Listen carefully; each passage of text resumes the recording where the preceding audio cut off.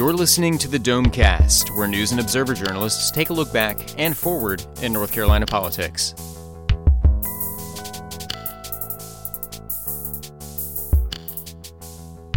Hello and welcome to Domecast. I'm Jordan Schrader of the News and Observer, hosting this week. And with me are Andy Spey of the In-N-O, Lauren Horsch and Colin Campbell of the North Carolina Insider, and a special guest, Taylor Knopf of NC Health News. Welcome back to Domecast. You've been here in the past, but it's been a while, right? Yeah, at least a year. All right. So NC Health News is celebrating its 6th birthday this week. Mm-hmm. And tell us a little bit about what NC Health News does and what kinds of things you're working on there. So we are a nonprofit news source covering healthcare policy and all things healthcare across North Carolina. So yes, we are 6 years old today, and we're celebrating that birthday tonight with some lobbyists and some of our big donors in downtown Raleigh. All right. Well, Taylor's going to talk about one of her recent stories about foster kids. We're also going to talk about Dan Forests and his fundraiser that came to light the other day. We'll talk about two court rulings, one dealing with elections boards and the other one on redistricting. This is the special master being appointed. And finally, we'll discuss whether the legislature is in session more often this year or if it just seems like it. But Taylor, let's start with you. So you wrote about the foster care system in North Carolina and lawmakers having some questions and some concerns about what's going on. And obviously the number of people in foster care kids in foster care has really grown. What's behind that and what are the problems that we're seeing? Right. So the number of kids in foster care have gone up in the last few years, only by a couple hundred, actually. In 2013, there were around 5,000. Last year there was like 5,700. So it's gone up slightly. Lawmakers are saying that it's due to the increased substance abuse issues across the state, particularly opioids, which I'm sure you've heard of on here before. So the substance abuse numbers have actually increased. The number of kids going into foster care solely due to substance abuse issues on the parents' end was at 31% in 2013. That's up to 38% last year. So there's been a slight increase, and lawmakers are looking at how to address the opioid crisis across all platforms, including foster care. So that's been one issue. And I think the legislature passed a bill this year, I believe, to deal with the child welfare system and some foster care issues. But so what's going on in the legislature related to this? What kind of questions and concerns do they have? Right. So they passed the Child and Family Services Performance Improvement Plan, which is part of their efforts to improve foster care, as well as the bill that was passed, which was the Family Child Protection and Accountability Act. So those are two different things. The first is coming right out of DHHS. The second is coming out of the legislature, spearheaded by Senator Tamara Beringer from Cary. That's the one called Ryland's Law. It's named after... That was actually included in that plan. Okay. So there were two and then morphed into one, and basically it requires lawmakers and other interested stakeholders to come together and form a plan to improve foster care and present that to the legislature in 2018. So they're on a fast timeline for that. So that will be all fleshed out next year. Another issue that a lot of lawmakers have had problems with is that DHHS, which is the state's Department of Health and Human Services, is behind in investigating child deaths within the foster care system. So they have a 3-year backlog right now, and that's 96 deaths of children that they have to look into, and half of those are from 3 years ago. The last administration only had one person investigating these deaths. So they have bumped that up to 5 people investigating these full-time, and they added those within the last 6 months. So they think they're going to be able to get rid of this backlog with these extra people? Right. So Secretary Mandy Cohen of Health and Human Services has said her goal is to eliminate this backlog by July of next year. So this just means typically they are supposed to go in within 7 days of a child's death. And these deaths aren't just children that are actively in foster care, but children who have had contact with the Department of Social Services in their county within the last year. So it could just mean there was a report written up about the child, or they were actively in a foster care placement at the time. All right. Now, we should say, since we've got NC Health News with us, we should definitely remind people that open enrollment has begun or is about to begin. I believe it's begun, right, for Yes. Obamacare. It started November 1st. And so what should people know about that? Well, it is a shortened period this year, so you only have until December 15th to sign up. Typically, it's run through January. So people are welcome to come to the open enrollment events, which are happening all over the state, and you can find those on the NC Navigators page, or you can check out NC Health News. We've been writing about it a lot. Okay. Go to NC Health News. What's the URL for NC Health News? So we are at northcarolinahealthnews.org. Okay. Everybody should check it out after going to newsobserver.com, of course. Right. Yeah. Or read the stories in the Insider, where we routinely republish NC Health News. Yes, a lot of these do run in the Insider, so subscribe to the Insider as well. Okay, well, Andy, you wrote this week about the Lieutenant Governor attending a fundraiser this summer. This happened a few months ago. Why are we writing about it now, and what happened there that was newsworthy? We wrote about it last week after receiving a photo, an anonymous photo. Well, we know who gave it to us and are keeping their identity secret on their at their request. But it came first. We should give context first. Earlier last week, it was reported that Harvey Weinstein, who's everyone is probably familiar with now, is accused of harassing the film producer accused of harassing lots of women, gave money to the Human Rights Campaign. The Human Rights Campaign turned around and spent some of that money, if not all of it, in North Carolina to help Cooper and or perhaps on attack ads on former Governor Pat McCrory, likely because he signed HB 2 into law, the so-called bathroom bill. So that came out, and Republicans pounced and said, Cooper should call on the Human Rights Campaign to give that money back.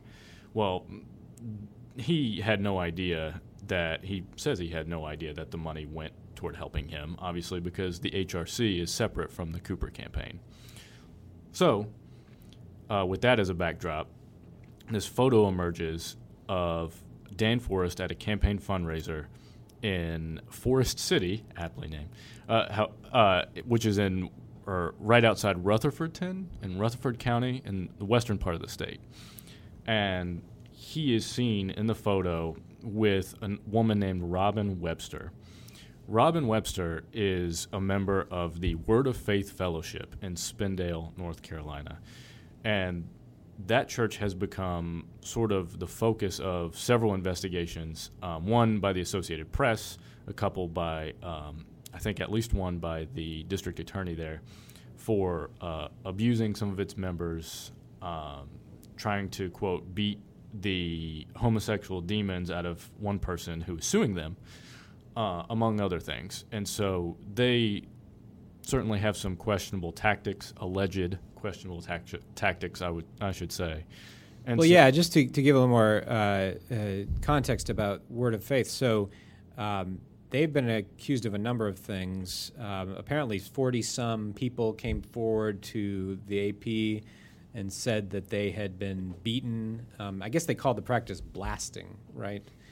And then there's also been allegations related to people from like foreign nationals that they brought into the country being asked to work without pay, or they've been asked to work at any rate for the companies tied to the leaders of the church, right? That's correct. And so there's two separate things there that you mentioned. That's exactly right. One, they believe in blasting, which I guess is where you would scream or demand or possibly physically, use some sort of physicality to, I guess, get demons out of somebody or rid someone of their struggles or whatever. And the other is, yes, they work with churches in Brazil, and they're accused of sort of abusing those relationships and forcing some of those immigrants into labor that it seems questionable. Okay. So what was Webster doing at Forest's fundraiser in Forest City? Well, we called some people who were there and who are familiar with the local politics there, and they say members of this church just show up at lots of political events, mostly Republican events, whether it's Jane Whaley, the founder of the church, her husband Sam Whaley, Miss Webster, or Miss Webster's husband, Frank Webster, who was an assistant DA locally. He's also accused of derailing previous probes into the church by coaching people on what to say when officers come by to interview them about what happened and things like that. Obviously, he denies this, and I don't think criminal charges have ever been brought, but it's interesting to note. Okay. All right. And what did Forest's office have to say about the fundraiser?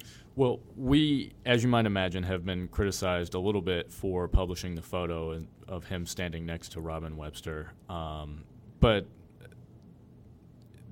it's important to note that we asked Dan Forest and his campaign what their ties were, if they're accepting money from Miss Webster or her husband or the church leadership, and they sort of dodged our questions. They said, "How do we know?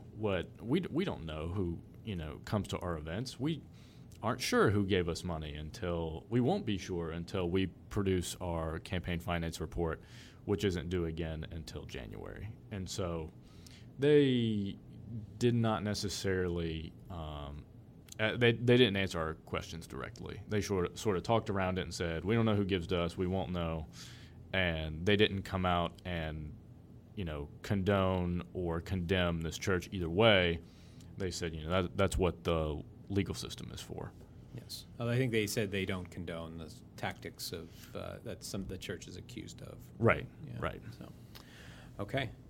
All right, Colin, let's talk about special masters. So a guy by the name of Nathan Persily, a Stanford professor, has been appointed to draw the maps that will decide who gets elected to the General Assembly. So who is Nathan Persily, and why is he the one to draw these maps? So Nathaniel Persily. Nathan Persily is he's the McClatchy Professor of Law at Stanford University, which is I guess one of those endowed professorships. Ironically enough, named for one of the past leaders of the company for which we work, that's actually based out in California.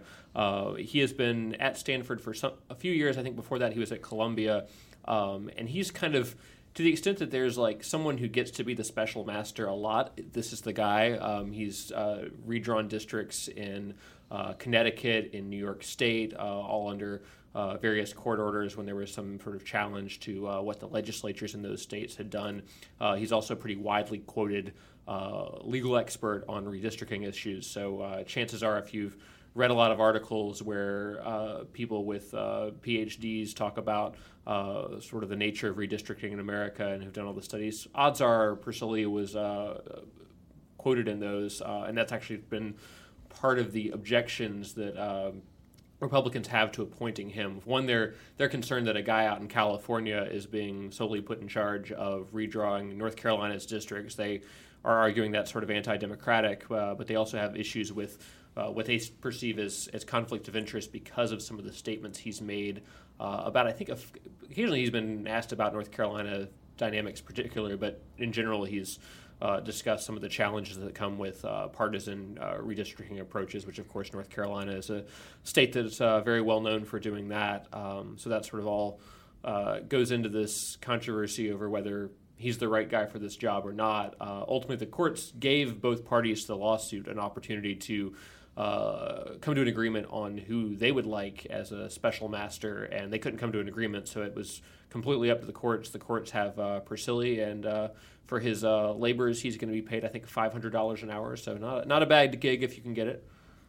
Now, to back up a little bit, so the legislature drew these original maps in 2011. They got struck down as racial gerrymanders, and then they redrew them this year, and now the court is saying that's not good enough, and we're not going to give you a third chance to draw them yourself. What's the problem with the new maps? Yeah, so the new maps, I think one thing to stress in all this is some people might see special master redrawing maps and they think, oh, we're going to have like nonpartisan redistricting. He's just going to carve up the whole state in a completely different way. That's not what's going to happen here, because ultimately, once the legislature drew new maps to address the maps that had been thrown out, the challenge legally to the maps produced in August centers on about 9 different districts, most of them in the House, a couple in the Senate, where the plaintiffs in the lawsuit argued that the racial concentration is still a problem, that they didn't really correct the racial gerrymandering, or that they made changes to districts that weren't really needed to satisfy the terms of the court order. So ultimately, what Persili is charged with doing is just changing and making tweaks to those 9 districts to comply with some of the court's concerns, and that will mean that probably not just 9 districts will change because they have to be equal population. Some of the districts surrounding those will be impacted, most notably ones in Wake, Mecklenburg, and Guilford counties, I think, are some of the areas that have the most of these districts that are going to need to be redrawn, and that could sort of change the political calculus going into 2018 in districts in those counties, because if you pull people out of a Democratic-leaning district and put them in a Republican-leaning district, then you get more competitive districts across the board, and certainly that's something that Democrats are excited about as they look into the next year. But yeah, it's going to be a fairly minor process of changes that Persili is going to be doing. I believe the court order also says he needs to try to focus on protecting incumbents, which was also part of the criteria that the legislature used this year to make sure that people don't get pushed out of office unless they absolutely have to be for making the lines work. And that was interesting because that was one of the issues that the challengers raised, was that you shouldn't be protecting incumbents when these are incumbents elected in these unconstitutional districts. So I guess the judges basically said you can protect incumbents as long as you don't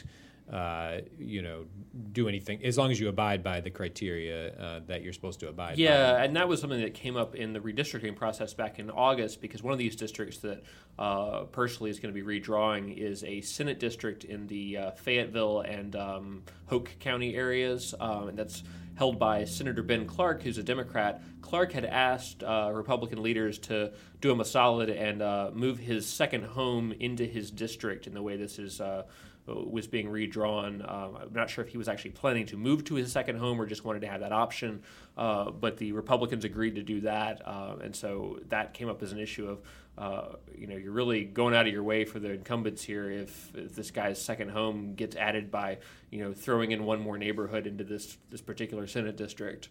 So we'll see where Senator Clark's house ends up by the time Persili is done with the districts. So what's next? Is there an appeal, and what's the timetable like to actually get these maps done? Yeah, so short term, the legislative Republicans, I think, said on Wednesday that they're looking at their legal options. So it could be that now that this order is out there, they may want to appeal to the Supreme Court, which would be the next level up, to try to argue that the court's order here is unconstitutional. The Supreme Court has already essentially handled the overall lawsuit here. Before the new maps were drawn in August, the Supreme Court had declined to take up the case, ordering the legislature to draw new maps and throwing out the maps that the current legislature serves under. But the Supreme Court could say, we don't agree with this particular order, or we're going to put it on hold, and that could change things. But in terms of the timeline laid out in the order that came out this week, Persili is going to have until December the 1st to draw and submit these new maps with all the data that goes along with that. And then probably sometime in January, the court will hold a hearing to hear any objections that either party in the lawsuit has to Persili's proposal.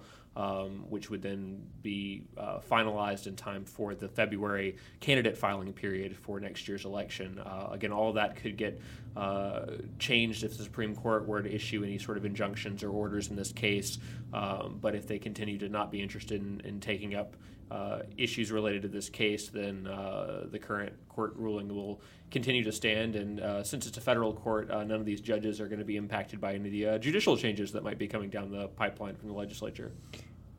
And how much time do we have? When do they actually go up for re-election? So the filing period would be in February. I think the primary is scheduled to be in May of next year, and then November would be the general election for legislature. So a lot of candidates already coming out of the woodwork in the districts that were agreed to in August. There's a couple open seats, so we've seen fairly well regarded, I guess, within their party candidates pop up in some of the districts as they've been newly drawn. So if things get majorly changed in some of these districts, that could impact who's running for what out of the people who have already launched their campaigns in the last couple months. Yeah, in a place like Wake County, it's hard to believe there won't be big changes since every little district change affects every other district in the area. Yeah, when you have to, the rules in the court order are pretty clear about the level of population variation between the different districts, and so that's something where the courts are really going to have to make sure they're keeping things equal, and that ends up impacting a lot of different districts. Okay. Well, in the other election-related court decision this week, we had sort of a decision. We had a court saying how they would have ruled, which is a little unusual, but the state Supreme Court was considering the case involving election boards, and they asked the lower court, which had dismissed Cooper's lawsuit challenging the legislature's law revamping election boards. They had dismissed it. The Supreme Court asked them to explain themselves and to say how they would have ruled if they had thought they had jurisdiction. So what did they end up saying that they would have ruled? Yeah, so the lower court basically said if it was up to us, even though it's not up to us at this point, we would have said this law is constitutional, that we don't think the change in the election board to make it half Democrats, half Republicans is an infringement upon the governor's authority, that he doesn't have some constitutional right to have a majority of election board members be members of his political party.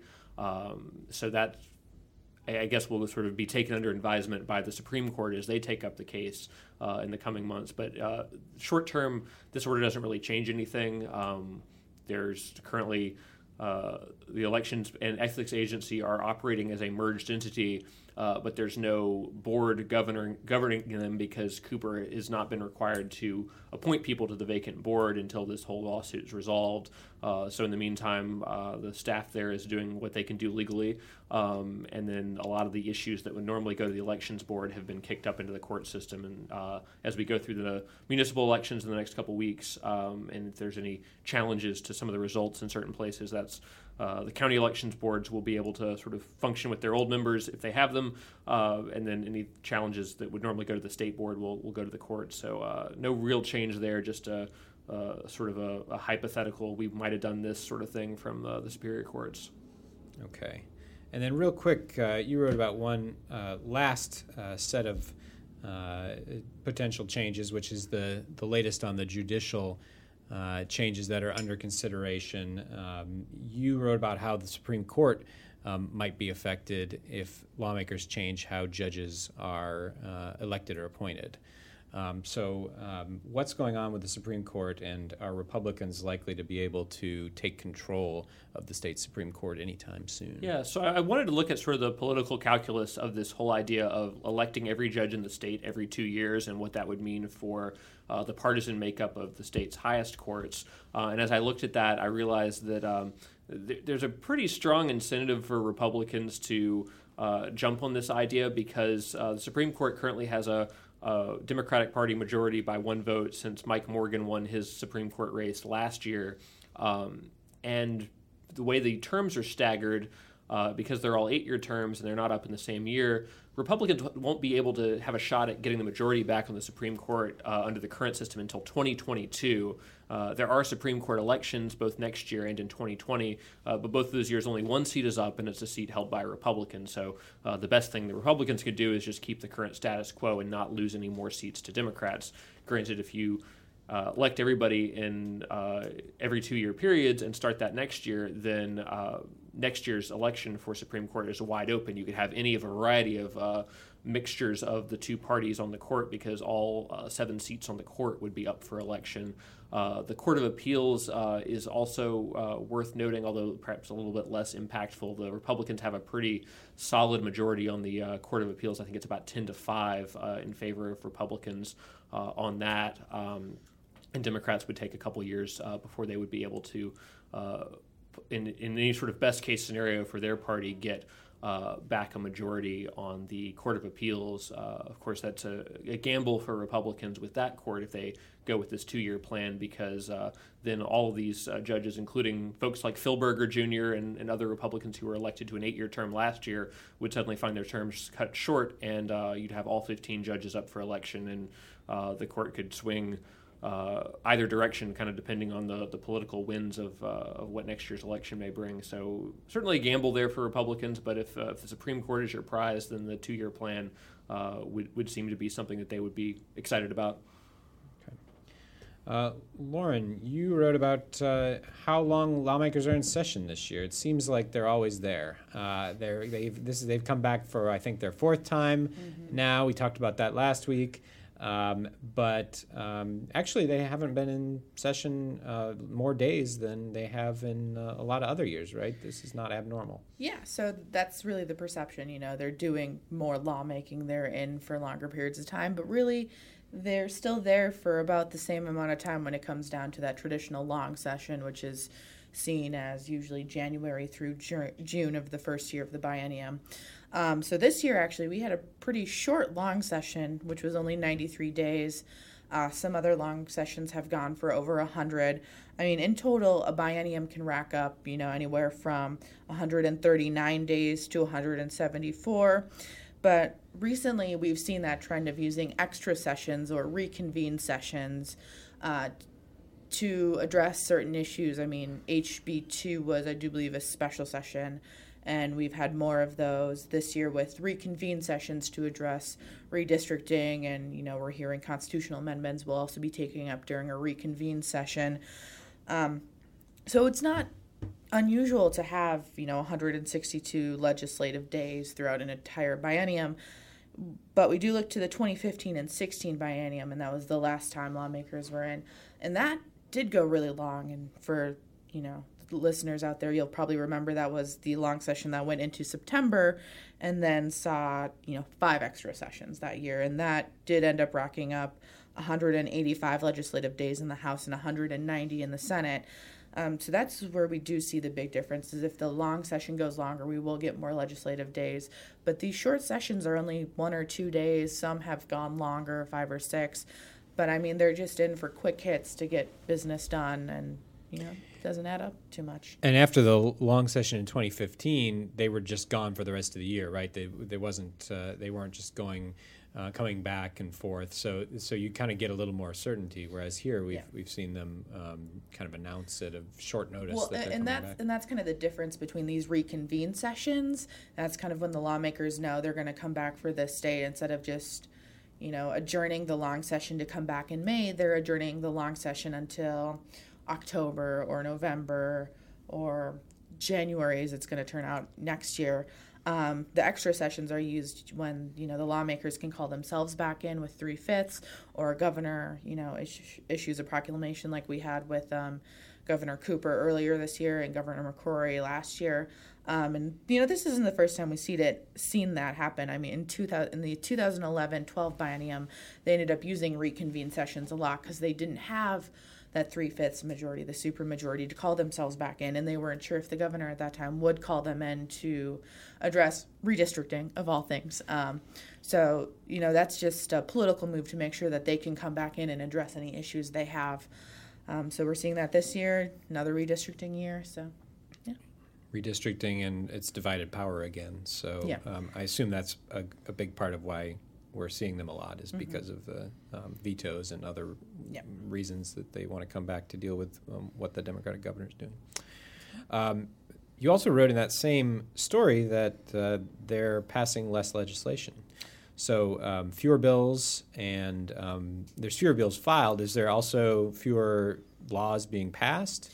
Yeah, there are fewer laws being passed. And again, that I talked with Jerry Cohen, who, if you're around the General Assembly, you kind of know him as the General Assembly historian because he's been hanging around the General Assembly since the 70s. And he was the director of bill drafting for a long time. And so he saw, in 1995, for a short period of time, there was a rule put in place that lawmakers could only file a certain number of bills. So there was a drop-off then as well. But again, when Republicans came into power during the 2011-12 biennium, we also saw that, that number of bills dropped off because they brought back that rule where you could only have so many bills filed per lawmaker. And he saw that, lawmakers were being more thoughtful in what laws they would, or what bills they would introduce. That way, they could have a better chance of getting them passed. So you are seeing less bills, being signed into law either by the governor or local bills that are just getting passed by both chambers. And that could just be because they like, the Republicans who are in power like what's happening right now, so they want to keep the status quo. They don't see a lot that they need to change yet. And, that could change in the future. We could see more laws being passed. But right now, it's holding steady. Okay. All right. Well, we will be right back with Headliner of the Week. Please stay with us.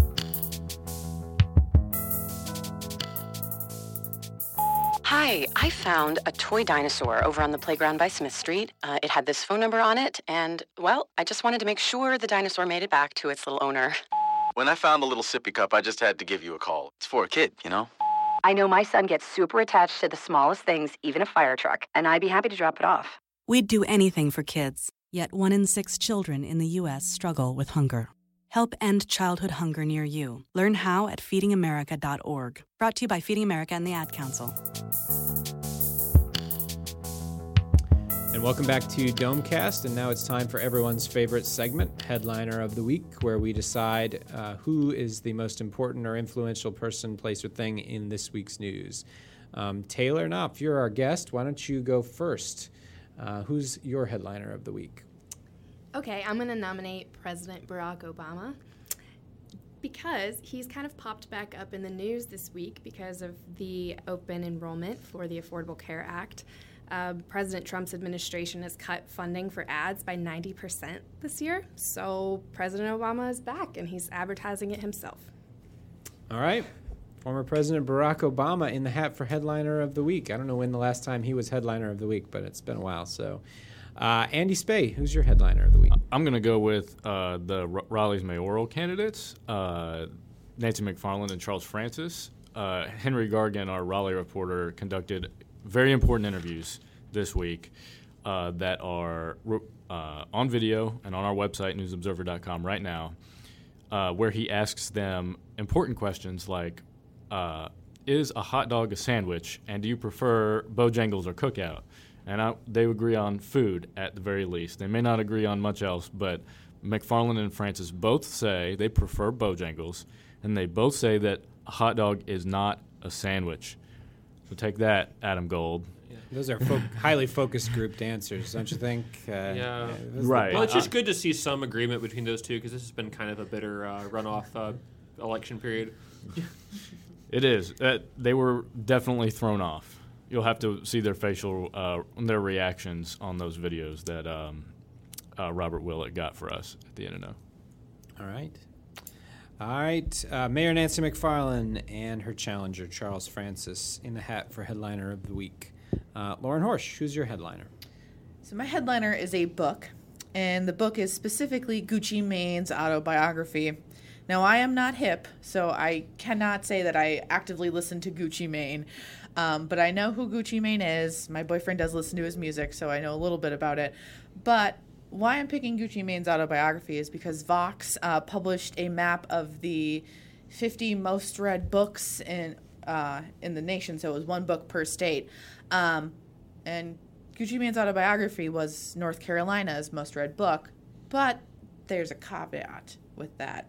It was between Scribd users, so it's just like a specific website where you can download ebooks and read them, and it was between August 1st and 18th of this year. So while it's kind of just a funny little thing, take it with a grain of salt.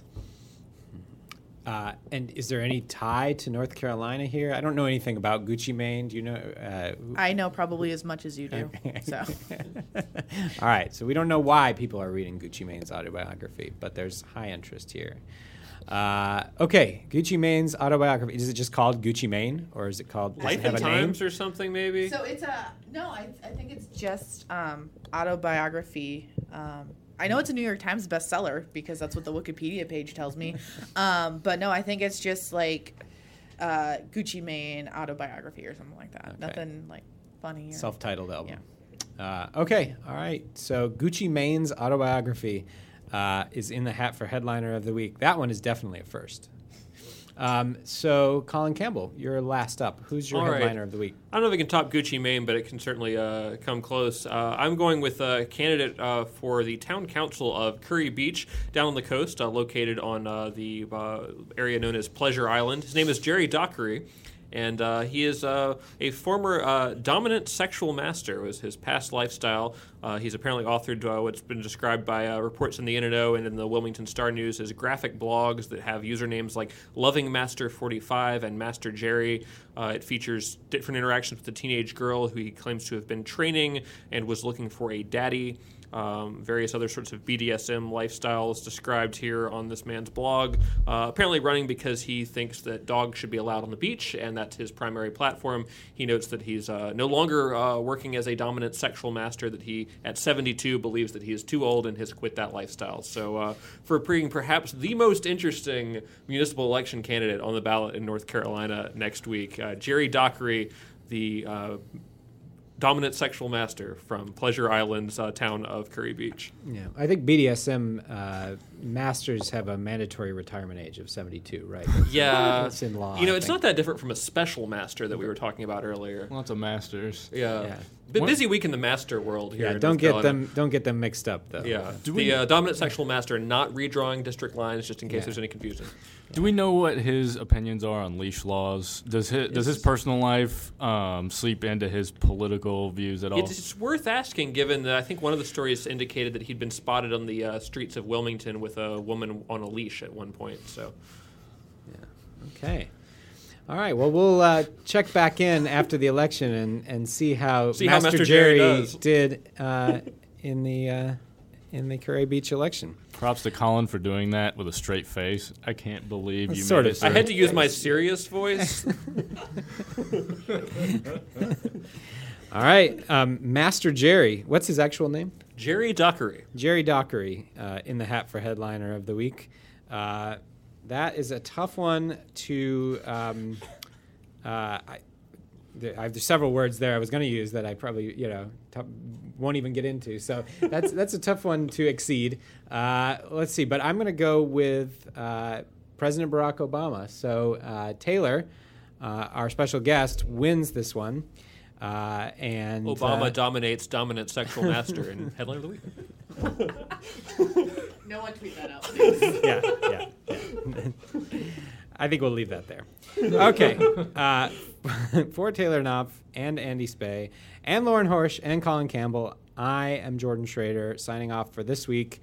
We'll be back with a more wholesome Domecast next week. You've been listening to the Domecast, a production of the News and Observer and the Insider State Government News Service. You can keep up with the conversation by reading Under the Dome in the daily print edition or online at newsobserver.com. The Insider is found online at ncinsider.com.